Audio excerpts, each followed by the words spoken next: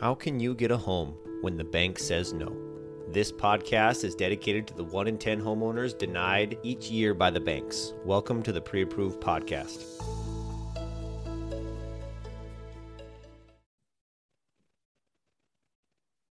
Good morning, David. How are you? Hey, I'm doing great, Adam. Thanks for having me on. You're welcome. I'm excited to dive in. You are the first and only person that I've talked to that really specializes in, although you've done a lot of things specifically on the buying and selling. We've talked about like a little bit about like franchising, how much a business is worth. And so I'm hoping that just by asking this first question, you can expand a little bit on your background as well, even though the listeners will get a chance to look at that. Is, let's say someone has their own business, small or medium size, and they're like, I wonder how much this thing is worth. And where would you recommend they start? On Google, some different things, but that question probably surfaces a lot, on someone's mind and can be a really broad topic. Any suggestions on where to potentially go from there for some people just first considering that? Yeah, if you own a business and you want to have some kind of idea of what it might be worth, the first place to start is on your own P&L or income statement, and look at what it says down at the bottom. And that's where you start. So you start down at the bottom where hopefully there's a positive net income. And then you start to work your way up through the P&L and look at every expense line and look at all of the things that you can identify that are really part of the profit that you've managed to somehow couch inside that P&L. So, if you did a repair to your personal car and you put that into the maintenance and repair expense of your business, or if you, took a vacation and, spoke at length with a bartender about business and try to write it off as a business trip, like go through all of that stuff, your teenage daughter's who's got a company cell phone, that kind of thing, and add up all the different things in your business that are really part of the profit, that really add to the total lifestyle allotment that this business provides to you as the owner. And as well as any, actual payroll you give yourself. Like if you're in the States, a W-2, in Canada, it would be a T4, any of those sort of declared pay stubs that you give yourself, add it all up and find out exactly what the net cash flow benefit is to you as the owner of this business. Now, then you need to go through it again and look for all the places where your business, for whatever reason, is missing some expenses. And you're going to need to adjust for those as well. So let me give you an idea. If your business owns its building, then there will probably not be a rent expense on your P&L. And so the problem with that is that the way we evaluate property is very different from the way we evaluate businesses. So if you get a building appraised, for example, a commercial property, a real estate appraiser is going to come in, see how big it is. One of the methods that they're going to use is an income method, and they're going to look at what other buildings like yours are getting for rent in the area. And so that's going to determine the value of the building.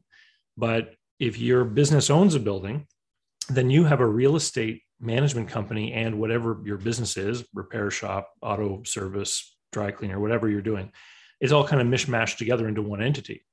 So we need to separate that out, because the way that the property appraiser appraises the building and the way that someone's going to evaluate your laundromat or auto repair shop are very different. So this is when we start to add expenses that may not necessarily appear. So if you own your own building, you're going to have to figure out what a fair rent would be for that, and you're going to add that in as an expense. And if your spouse comes in to your business in the evenings and does up invoicing and things for your business, and you don't actually write a paycheck to your spouse, then you're going to have to make some kind of allowance for what a different owner would have to pay to have someone doing that kind of service. And so what I'm describing here is called normalization. We're trying to answer the question, what would happen if somebody else owned this business and ran everything by the book and were strictly doing the business at hand? For example, the dry cleaner, the auto repair, the restaurant, whatever it is. And they didn't own the building. The building was owned by a stranger. And so now that you've gone through and you've done this normalization process, what is the number, the real number that you're left with?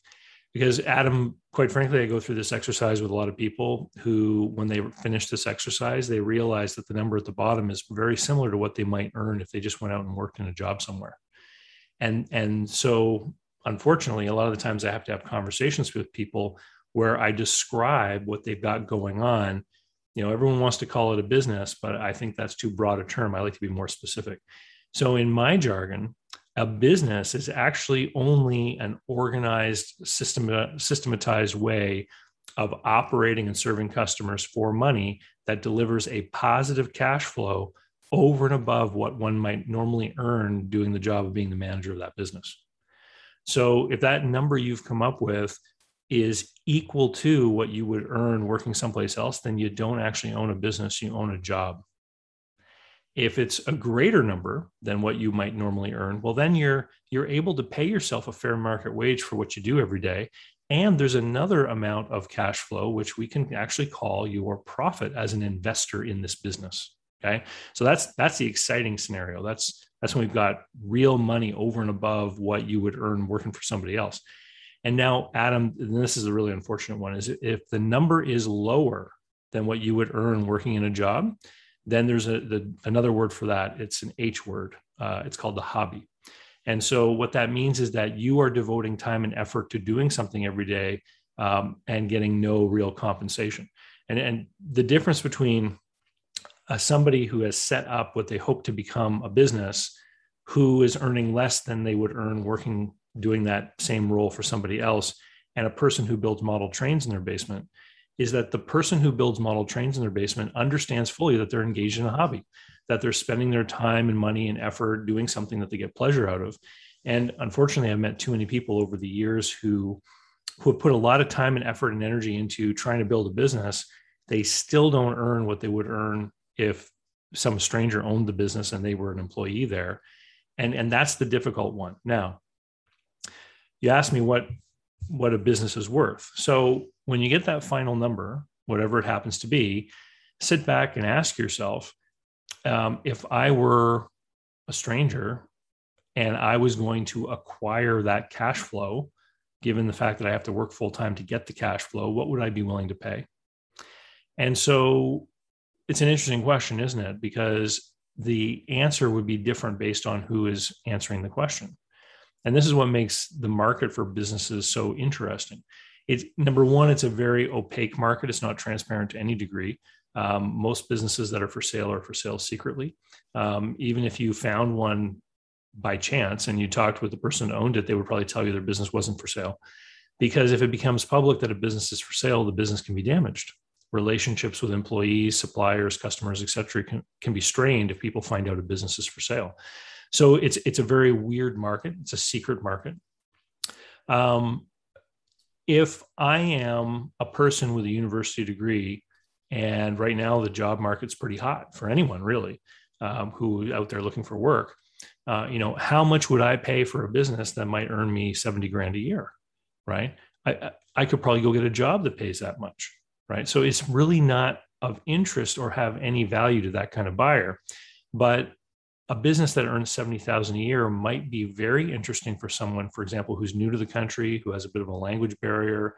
Their professional designations in their homeland don't apply in the new country, right? That person now has a hurdle to getting an income, and they may be interested in actually paying money to acquire that $70,000 a year cash flow from the business. So in general, if a business, and we're talking about small businesses with cash flow under $500,000 that are typically owner managed, right? Most of the really good ones in that category sell for a multiple of seller's discretionary earnings, which is the total amount of cash available to an owner operator that works full time. It's somewhere between 2 and 2.5 times that number, which is, Adam, is not exciting at all.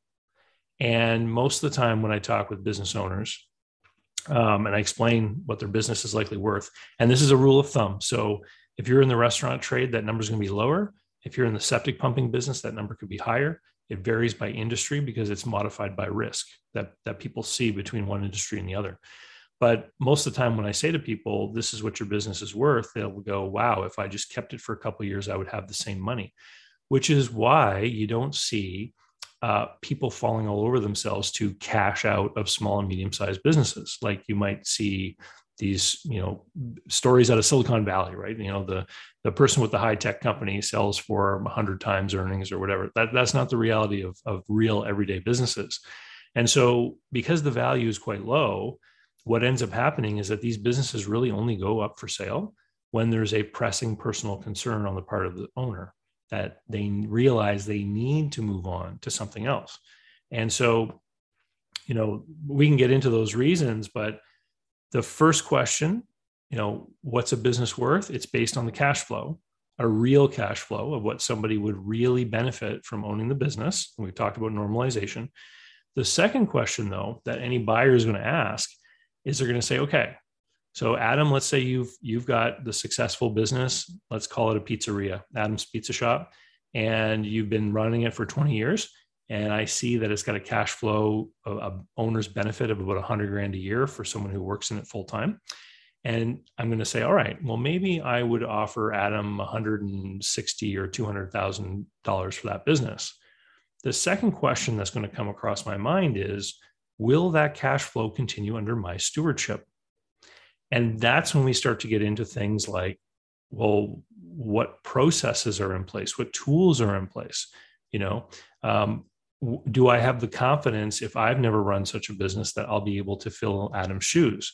And that's when the buyers start to look at things like documented procedures and operators manuals, and they want to look at your tools. And so, for something like a pizza shop, they're going to look at what kind of order management system do you use? Are customers able to log in? You don't have to have the best things that are available out there, but you have to have something. I'll give you a quick story. In fact, the story came up just the other day. I sold 2 restaurants at the same time. There were 2 franchises owned by the same person, and the buyer and seller were sitting down, and the buyer had worked in restaurants before, but had never owned one, and said, I'm concerned that there could be turnover in the business. I'm worried that if I lose a bunch of employees, I'll be stuck. I'm really going to be relying on these employees to help me run the business. And the seller leaned forward in his chair and said, dude, it's a restaurant. Within a year, they'll all be gone. And so, basically confirming the buyer's biggest fear. But then the seller said, that's why I've created a process that helps me identify and find the best potential candidates. And then he went on to describe the types of ads he puts onto Craigslist, other different online sites, and how they've evolved over time and why they contain different things. And then he described his process. So people responded to the ads, and then with their resume usually, or some kind of summary of their experience, he would reply back asking them to phone his cell phone to make an appointment. He said only half the people he emailed back even bothered to call him. And that was one of the hurdles he created just to see who was really interested in working or not. Right. And so he started to describe this process that he had created over time that allowed him to identify who he thought was really eager to work. And then when they would come in, he had these packages that he had put together. So if you were going to be a server or a line cook or a chef in the back, he would have these documents put together that would highlight all the processes with a copy of the menu. And he would give it to them so they could look it through before their first day and have some degree of familiarity. All of this stuff he had put together, what he was describing was a system for hiring and engaging with new employees. And what that did for the buyer is it totally removed the stress from that part of, the acquisition. They weren't as concerned anymore because they knew that in the transition period, so when you buy a business, you usually have the seller stick around for a while to do a transition, that they would be learning this whole process and that they would be able to deal with their fear, which was the turnover. So it's a 2-part thing. It's what the business is worth is based on the cash flow, and whether or not the buyer will ultimately buy it is based on whether they think they can carry it on. Is there a point? I know, if you're looking at QuickBooks or different things, there's what people call maybe like a cash flow, then there's a profit and loss, and then there's like a true balance sheet. And so kind of what you talked about was, I think what the acronym is SDE, or seller's discretionary earnings, as kind of maybe one of the most key metrics. Is that kind of like the primary one? And then, maybe just some ancillary stuff like, oh, if they happen to own a tractor, some other stuff like that, that's maybe just some overall assets and liabilities considerations that go into it. It's a great question, because that SDE, when we multiply it, we get something called the enterprise value. And Adam, we're going to peel back here the page on something even a lot of business brokers don't understand. That is the value of the cash flow. Okay. So that's what someone's willing to pay to have that money flowing to them every year. You can't sell somebody part of what they need to produce that cash flow for that price. That someone's going to need everything required in order to make that cash flow. So there are circumstances where people will look at a cash flow. Let's talk about the pizzeria. Let's say that I agreed to offer you 175 or 200,000 for that pizzeria. And you say, whoa, wait a minute. It cost me $500,000 to build this place, right? I'm not going to sell it for that. So what has happened?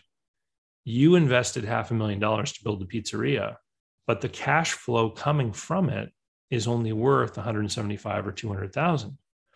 What has happened is that you've actually had an investment loss, but you didn't know it because there's no way of gauging the value of your business over the interim. So let's use an example. You buy $100 worth of telephone company stock on the stock exchange, and the next day the price goes down and now it's only worth 80.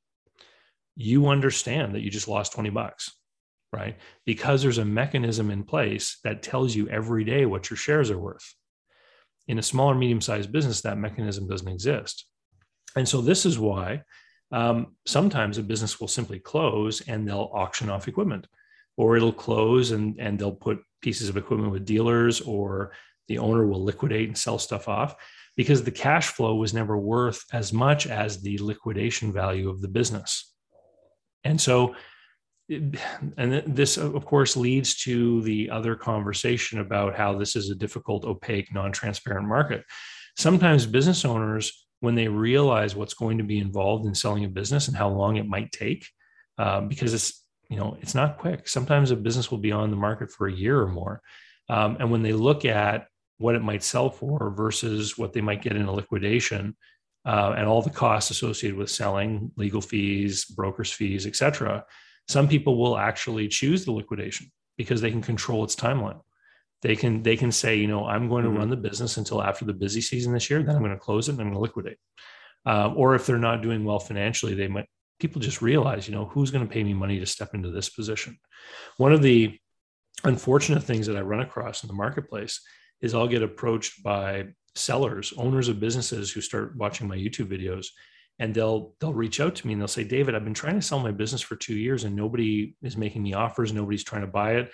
And, they've usually got some big reason why they want to sell. I know we haven't touched on that. Maybe we'll get into that next, but can you look at it and tell me why?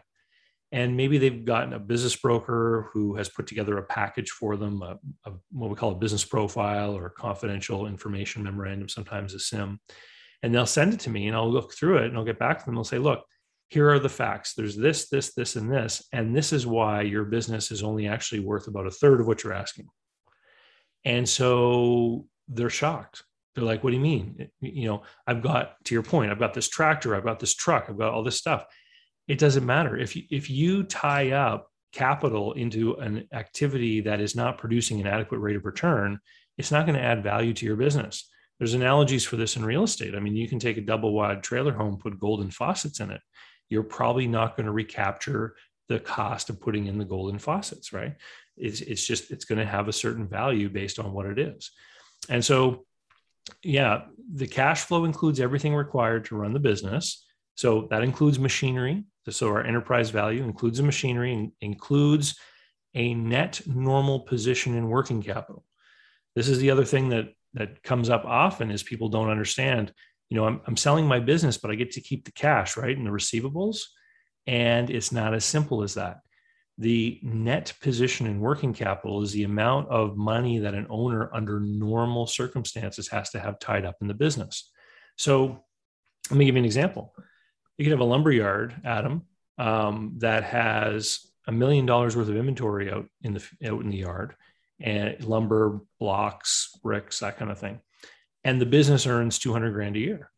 And you look at that business and you say, well, the business, according to its cash flow is worth $500,000, but there's $1 million worth of inventory. How can I reconcile this? How does this make sense? Well, in addition to normalizing the P&L, we have to also normalize the balance sheet.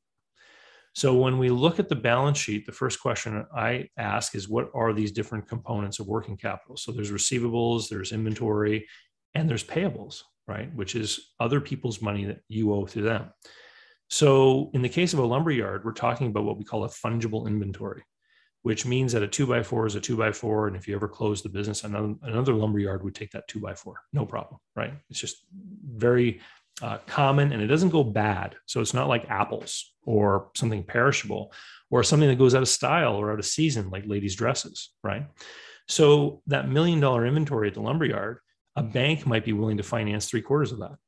So if you're going to buy the business, you actually don't have to come up with the $1 million. You can get $750,000 from a bank on a revolving line of credit, which you will never pay off, right? You're just going to keep putting money on it and pulling money off it as your inventory rotates, right? And so that's 3/4 of that $1 million. Now, because you've got constantly receiving deliveries of stuff and most of your suppliers are giving you 30-day terms, let's say, at any given time, you should owe your suppliers about 200 grand. Well, that's another $200,000 of that inventory that's being carried by the bank and your suppliers. So now you can see that if you own the business, you actually only need to have 50 grand of your own money in order to support that $1 million of inventory. Now, we're talking about a fungible inventory with real value, okay? And it's different by industry. So if you were to agree to pay $500,000 for that $200,000 cash flowing lumberyard, the $500,000 you pay needs to include the 50,000 of what we call net normal position in working capital, because that 50 grand is necessary to make the business function just like the forklift or the cash register is. And this is where some buyers get pinched up, because what they'll do is they'll forget about this, or they won't understand it, and they'll end up overpaying. They'll pay the full $500,000 to the seller, and then they'll have to go out of pocket for the 50 grand in order to float the inventory with the bank financing and the suppliers. And really what should be happening is they need to make an adjustment on closing day where they say, here's my offer adjusted for net position and working capital. So they really only give the seller 450. Now that seller in this scenario, they're taking all the cash out of the till, right? And they're probably going to collect their receivables, and they're going to pay off their payables. They're going to pay off their bank line, et cetera, as I max out my bank line to make the acquisition. So it all kinds of smooths over. But that's a common mistake that most buyers make, is they don't understand it's not just the P&L we normalize, it's also the balance sheet. For sure. So I really like a couple of things that you said on there, where the difference between the hobby, giving yourself a job, and a business. Basically of like, hey, are you making probably, your $100,000 a year or less or more, kind of having those three categories. So that was pretty cool. You did touch on something else about the idea of why someone's business is not selling. Said it's, maybe going there. So I figured before we go into that one next, the idea of, okay, somebody's looking at selling a business or evaluating it. You have a lot of good stuff too on like, how risky is it to buy a business, or should I invest in a small business? The difference between like a franchise and should I go into that, or, getting into a business with zero down. So now that we've kind of talked about the seller and we've maybe come back to that on a few things, putting on your other hat that you've helped, two parties come to the same table in your same example. Well, now you're a buyer. You're like, man, I really want to do something. And I got X amount of capital and I want to do something that's either within my field. Maybe taking us on a journey too, for where you've helped individuals and kind of where you see them taking some good first steps when they're looking to buy a business. Sure. Well, the first thing that I want to point out to people is that the reason why these small businesses sell for a relatively low multiple of cash flow is because they're generally seen as one of the riskiest asset classes out there. If you look at a 2.2 times cash flow multiplier, that equates to a 40% rate of return. Okay. And so there's that balance between risk and return. So people, here's the best way I can describe it. Think of a business near your house. I don't care how big a business it is, but just think of a business near your house. Now imagine are you willing to bet me money that it'll still be open in a year? And a lot of people would be confident in that bet, right? They say, oh, okay, yeah, I think it'll still be there in a year. They'll say it's a gas station, right? Sure, it's been there forever. I think it'll be there in a year. And they, okay, will it be there in 2 years? Sure, most people would agree. How about 3? Well, now we're going to have some people start talking about Teslas and electric cars, right? And just how quickly people are buying them. And you only have to get a couple years into the future before people start to, in great numbers, have doubts about whether or not something could happen. And when you introduce not just the idea of like a big technology change, but introduce the idea of, there's empty land across the street. What if another competitor moved in, right? Well, hey, that could happen any day. We have no idea, right? Or what if there's some kind of rule change? Or what if the city decides to replace all the sewer pipes in front of it and nobody can get there for 6 months, right? And you start to realize that the types and numbers of potential risks that can affect a small business are huge. What about like a germ? Before last year, we wouldn't have thought that would have been a problem, right? Mm-hmm. But clearly that could be. And so there's all these kinds of risks which require the rate of return to be high. And if you're a buyer, you're keenly aware that you have a choice of buying a business or starting one, right? And a lot of people talk about starting a business.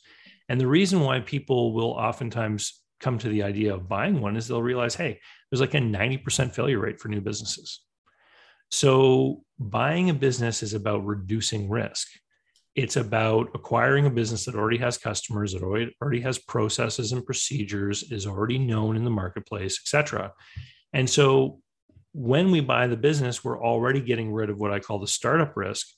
Now we need to make sure that we follow through with our risk aversion and make a deal that actually protects us in case there's some kind of major decline in what goes on in the business, or that we've been lied to, or that we've been given the wrong information. When you buy a house, you can have a home inspector come and take a look at it, and they can be pretty good at finding problems that might exist in the house, and so what you're buying. When it comes to a business, there are so many variables completely outside of our control, or even that might be discoverable, or they could be discoverable. They just cost way too much to discover, right? And so the due diligence required to be absolutely certain would just be too much for the type of business we're buying. And so what we do is we build in mechanisms in the deal structure. So one of my favorites is to have a good amount of seller financing. So you buy the business, maybe you borrow from the bank, you put in some of your own money, and you borrow from the seller. And that seller note contains a clause saying that the note is subject to offset in the case of a material misrepresentation or an undiscovered lien or liability. And what that does is it means that if they lied to you during the purchase process, you now have a method of recourse where you haven't given them all the money yet. So you control the flow of the funds, right? So that's one way that we can manage risk. If you were to buy a business and put every last nickel in that you had, and you still manage to pull off the deal, a lot of times bankers want to see that you have additional resources available should something go wrong, that you can put in some extra money. But let's say you did manage to buy a business using every last nickel. Let's say you didn't use a bank.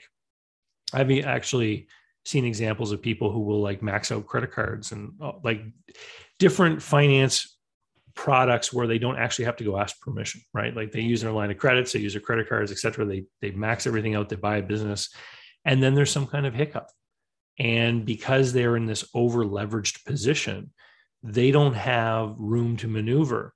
And I'm sure, Adam, in the world of real estate, you've probably seen this too with people that rent out properties. They just can't afford to have a vacancy.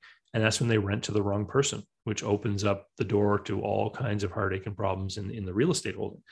And it's the same thing in business.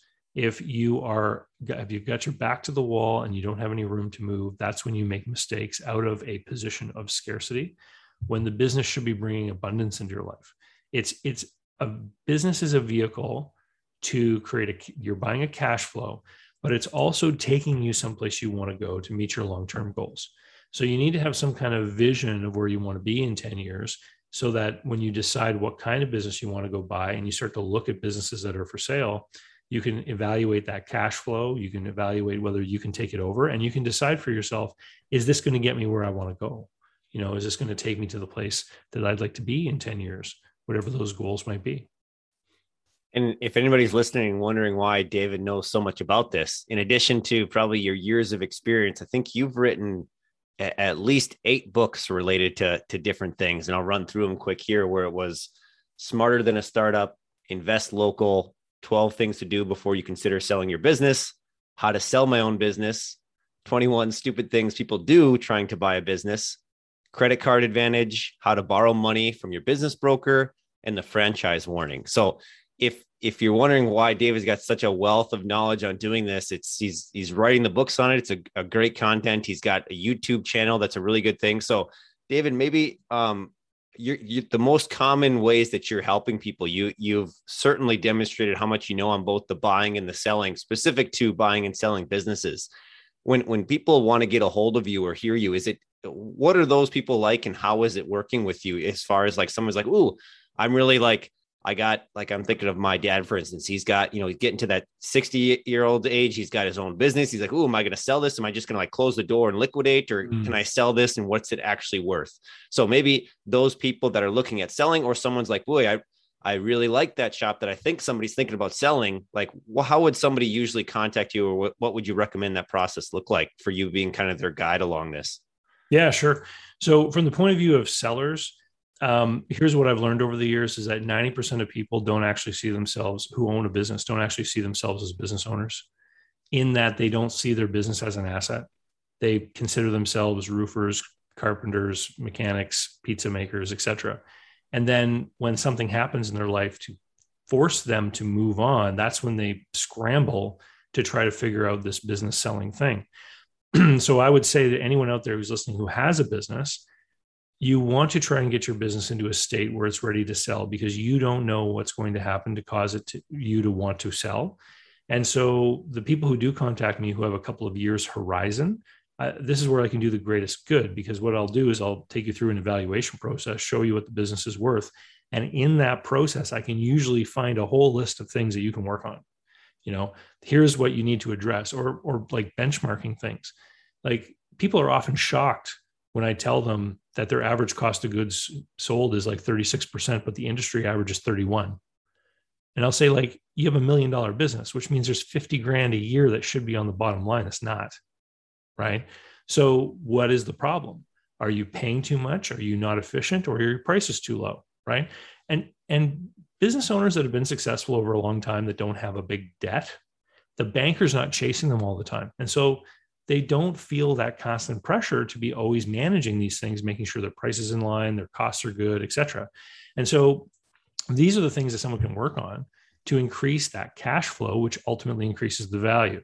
So from the selling side, I work on a menu. So basically, I've got a menu, an evaluation. I charge a certain amount, and then I do a packaging, which is when I prepare all the documentation for a potential buyer. I charge for that. If somebody wants my help to find a buyer, I'll run an ad campaign for them, and then I'll coach them through talking with that seller or with the buyer. So, we'll have some links of how to do that. And sorry to interrupt, but so if someone's like, oh, immediately like, oh, I'm thinking about that, and I want to get a hold of David, what's the best way to do that? If someone wants to sell a business, it's howtosellmyownbusiness.com. And that's purely about selling a business. So, and so I'm not a full service business broker. What I describe it as, I coach people through the process, and I do consulting work to help them do the things they can't do on their own. And as a result of that, when they get to the end and they sell, there's no commission or anything. So it's really a decision someone has to make about whether they want to have someone represent them and like stand between them and the buyers. This is what a broker would do. Or if they feel they can do it on their own. 80% of small businesses trade hands without any kind of intermediary. And so I saw that as the greatest market for my services, because I can help those people without, costing as much. When I used to have a business brokerage office, and I sold 36 companies in 3 years. And the number of times that I worked with people and nothing happened was huge. So I was investing a lot of time working with people. A deal never came about. And then when people were successful, when they had built a successful, profitable business that people wanted to buy, I had to charge those people a pretty high commission in order to make my living.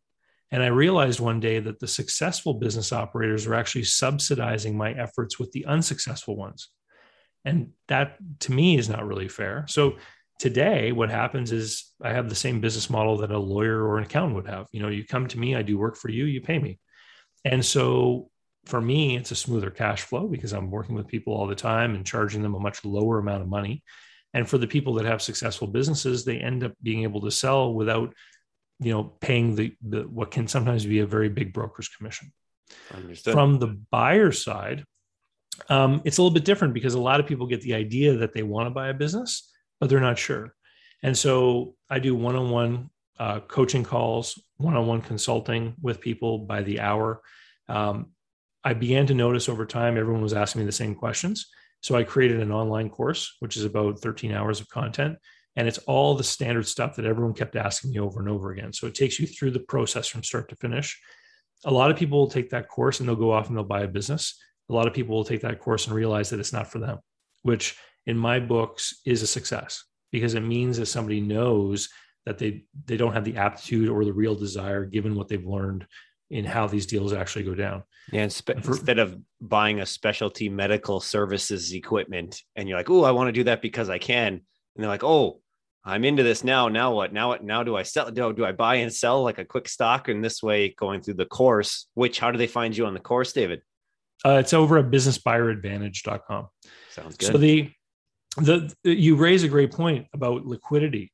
So if you bought 100 shares of the phone company, like we talked about earlier, and you decided after a week you didn't like the phone company anymore, then you could sell them anytime the stock market's open. But if you buy a small business, you may be stuck with it for years before you could sell it again. Because as soon as you take it over, there's going to be an adjustment period. And there's going to be this break between the seller's financials and your own. And then if you try to sell it to someone else, they're immediately going to say, well, why do you want to sell? You've only had it for 8 months or what have you.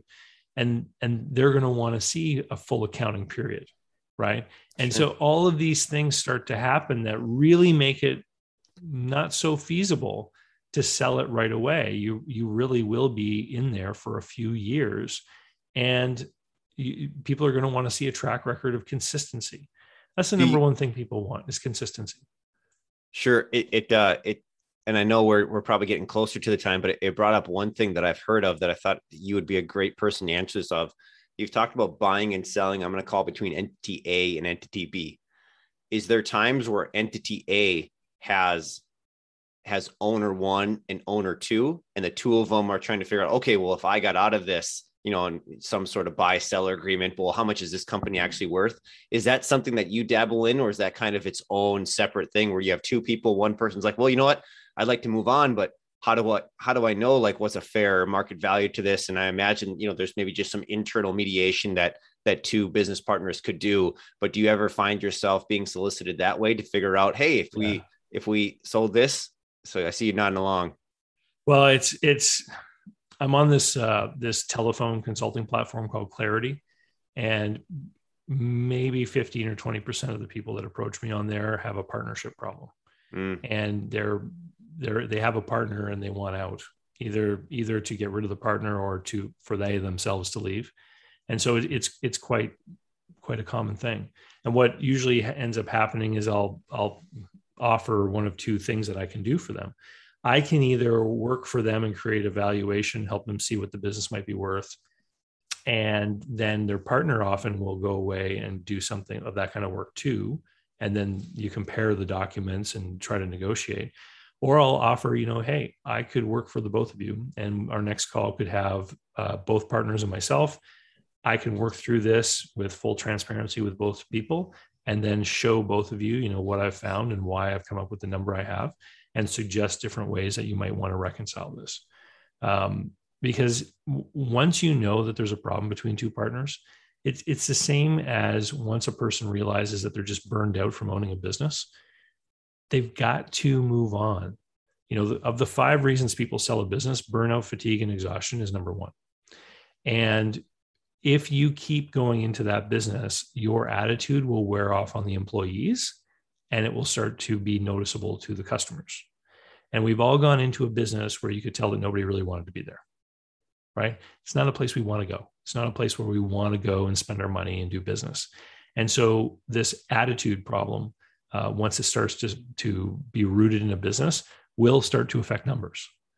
And so when someone makes a decision, they see their phone ringing and they're not sure who they're more afraid of, either a customer or an employee. That's when you know in your gut it's time to move on and find something else to do. But for most entrepreneurs, like if you're talking about a job, most people realize right away, hey, if I hate my job, I'm going to go look for a new one and I'll quit, right? But for most business owners, most of their family's net worth is tied up in the business, which means moving on, usually if they can, involves a sale if they can, to try to get some of that value out in order to facilitate the next thing. Whether the next thing is maybe going back to working for someone else or going to start some other business that captures your attention at the time. That's excellent. It's a little bit tricky getting into this, but when someone's like, hey, I'm interested in potentially hiring David, where you have multiple things, we're like, oh, I got a course, I got maybe some free content, on social media, I got different books that you can read, or you can pay to get, David's time. Are those kind of the main channels where it's kind of maybe free, low cost, and then, course, and then, getting your actual time? Is that kind of the different levels that you offer, David?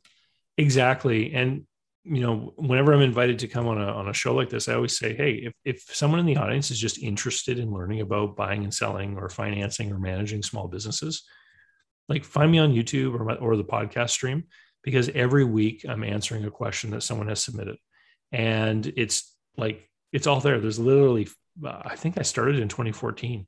So there's almost 7 years now of videos, and you can get as deep as you want into it. A lot of the times I'll get an email from someone who wants to work with me, and they'll say, David, I've just spent the last week watching your videos, and, this is what I'm trying to do. And what does it look like to work with you? And, from the buyer's point of view, sometimes people will find a business or they'll see a business for sale and they'll just want me to look at it with them. Mm-hmm. And I've gone through so many of these files over the course of my career that it really takes me very little time to cut through it.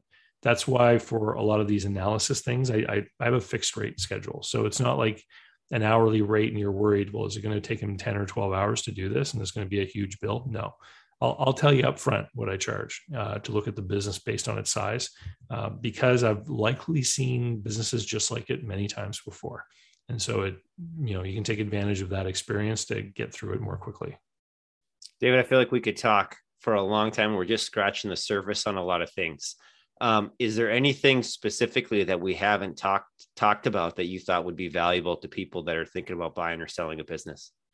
I think really, let's go over the top reasons why people sell a business, because I mentioned that people don't cash out from small businesses. The 5 reasons, number 1 is the burnout and fatigue or exhaustion that I mentioned. Then there's divorce, poor health, the need to relocate, and retirement. And if you listen to that list, you realize only one of those items is something people plan for: retirement.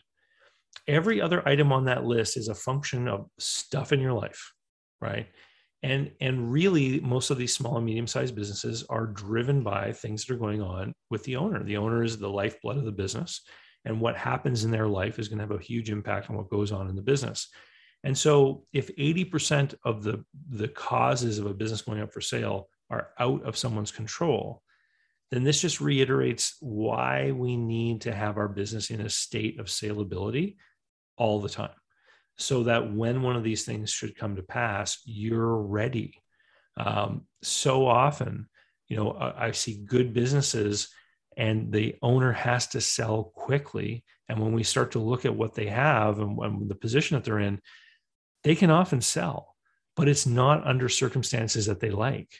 So I'll give you an example. I've had little restaurants with a lot of cash business, and not all of it was declared, and their financial statements were a mess. And it was a good business, and we could show someone that it was a good business, but there was nothing on paper that would show a banker that it was a good business, right? And so those little restaurants end up selling with the seller holding a note for sometimes way more than half the value of the business, right? Because they were never in a position for the business to be bankable, for somebody to be able to go and borrow money to buy it. And so these are some of the things I'm talking about is if you actually have your business in a state of salability, it means that when it comes time to selling, you're going to be able to attract a much wider pool of buyers which means the time frame will be shorter. And it means that those buyers are going to be more likely to be able to qualify for financing from lenders, which means even though you may still end up financing part of the deal, it's likely going to be far less. You'll walk away with more money on closing. And these are the big drivers, the big concerns that most sellers have, is they're like, well, if I can't find anyone to buy, if nobody can get the money, I'm going to have to finance it. Now I have to trust, the buyer to do a good job. I'm like, yeah, you're wearing both the business seller and the banker hat. So you have to pick the person who's going to wants to buy and is going to do the best job running it. For sure. It stemmed another question. If you got a little bit more time, David, is when let's say someone's not in a point of saleability versus somebody that is in a point of saleability, realizing that they could both probably go quick, even though the value that you're going to get from one or the terms might be drastically different. But from your experience, if someone's looking to sell, I can imagine that on the long term, it's just they never sell. So it's like it could be a year, it could be 2 years, like you said. But on the fast end, if someone's like, "Oh, I'm ready to go, I want to get something done," what do you think are maybe some low, average, and high end, almost like, if I'm using the real estate terminology, like days on market before someone would, get an offer on their home or before they would sell it? Because I imagine businesses are very different, and it probably spreads a long path, but I'm curious if there's any bookends, or if it's so business specific that it's hard to put, as soon as a week and, on average 90 days, and as long as, 2+ years or 3+ years. So it's a great question. It really depends on the skills required to be the operator. So I'll give you an example. Corner stores, gas stations, little mom and pop restaurants sell very quickly because a lot of people would have the skills to be able to run them. But that same business in a small rural location may not sell so quickly, because even though many people have the skills to run it, there's not many people in that area who have the skills and the money to make the investment, or people who are willing to relocate to that area. So I see that around where I live, where, a corner store in town will sell right away, but one that's, an hour's drive from the city is sit on the market for a year before somebody buys it. I've also seen businesses that, are owned by an engineer who's involved in the process of what they build. And so the buyer is going to have to be an engineer too. So you can have interested investors, but when they realize the critical skills required that the owner has, even if they hired someone to bring those skills in, that person would become a key employee and basically could hold them hostage, so to speak, because they would be in a position to demand whatever they wanted in order for the business to keep running. I've seen that not just in highly technical fields, but even in things like bakeries, right? I once had a French bakery for sale. And how you get a French baker is you take a 12-year-old and you put them in a bakery in France, and 10 years later, they're a French baker. Like it's not like making cookies. There's this artistry and understanding the humidity in the room, and understanding, the smell when the dough is rising. Like there's all this stuff that make it so complex that if you don't know how to do it, you're going to have to hire people, and then basically you'll be beholden to them. So it depends on the skills, and it depends on, how much money is going to be required to make this purchase. The lower the possible down payment, the greater the pool of buyers is going to be. And then on the other side of things, it's how documented and systematized is the business. So we'll give you a quick example. If you had a roofing business, and let's say, Adam, you had 20 years experience laying shingles, and you decided to open your own roofing business, and all day long you ran your crews and you did the work, and in the evenings you did the quoting, and you've done so many roofs, how long it's going to take and how many shingles it's going to take, and you just come up with prices off the top of your head and probably run the business profitably. Well, if that's the way you run your business, the only person who can buy it is a roofer who might be younger than you, right? So you're going to limit your buyer pool to people with the same skill set. Whereas if you took the time to build some kind of quoting tool, like a spreadsheet, where you could put in measurements and put in the cost of, your materials, and have a way of estimating how long it takes to do so, it takes a guy an hour to do so many feet of valley flashing or whatever it is, right? And you worked all of this into a spreadsheet. Well, now you can show someone that you can teach them how to do quoting, and you can teach them how to get the necessary gross margin when they bid a job. And now a lot more people who have an aptitude or interest in building or project management, who may not specifically have skills in roofing, could become the owner of that business, and they could do a good job doing the quotes, visiting homeowners, et cetera. And they could be taught, how to make sure that the guys are working and everything. So what you do in that circumstance is by building the tools and building the systems is, again, you widen the field of potential buyers. And what I've learned is that the bigger the field of potential buyers, the faster it sells. You mentioned days on market. If there are more people that can buy it, it's going to sell more quickly. And that means more people with the skills and more people with the money. I mentioned earlier an example of a business owning a building. If you have a business that owns its own real estate and you insist on selling them together, then you need a buyer who not only can make a down payment on the business, but also on the building. So that person, you might be looking for a person that has $400,000 available. Well, if you separated them, if you were willing to sell the business and become the landlord, maybe somebody with 50 or 60 or 70,000 could be the buyer. And so that's going to increase the field of potential buyers and reduce the timeline. That's great stuff, David. I love how you break it down. Pretty simple. It's no doubt that you've been doing this for a really long time. Fantastic. So once again, there was a couple of different websites that David, you mentioned. If anything else, if there's only one place to start to reach out to you today, David, just to get to learn more about you and all the different things that you're going, where would you point them to? I would point them to davidcbarnett.com. It's my main blog site. And every week when I put out something, it goes on there. And there's an email list people can sign up to if they don't want to miss a new video, for example. But yeah, I'm on YouTube. I'm on the podcast catchers, and davidcbarnett.com is the blog site. Fantastic, David. Thank you for your time today. It was absolutely wonderful getting to know you more.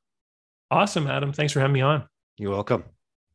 Thanks so much for tuning in to this episode. You can always learn more by reaching out to us at homeequitypartner.com. Have a good day.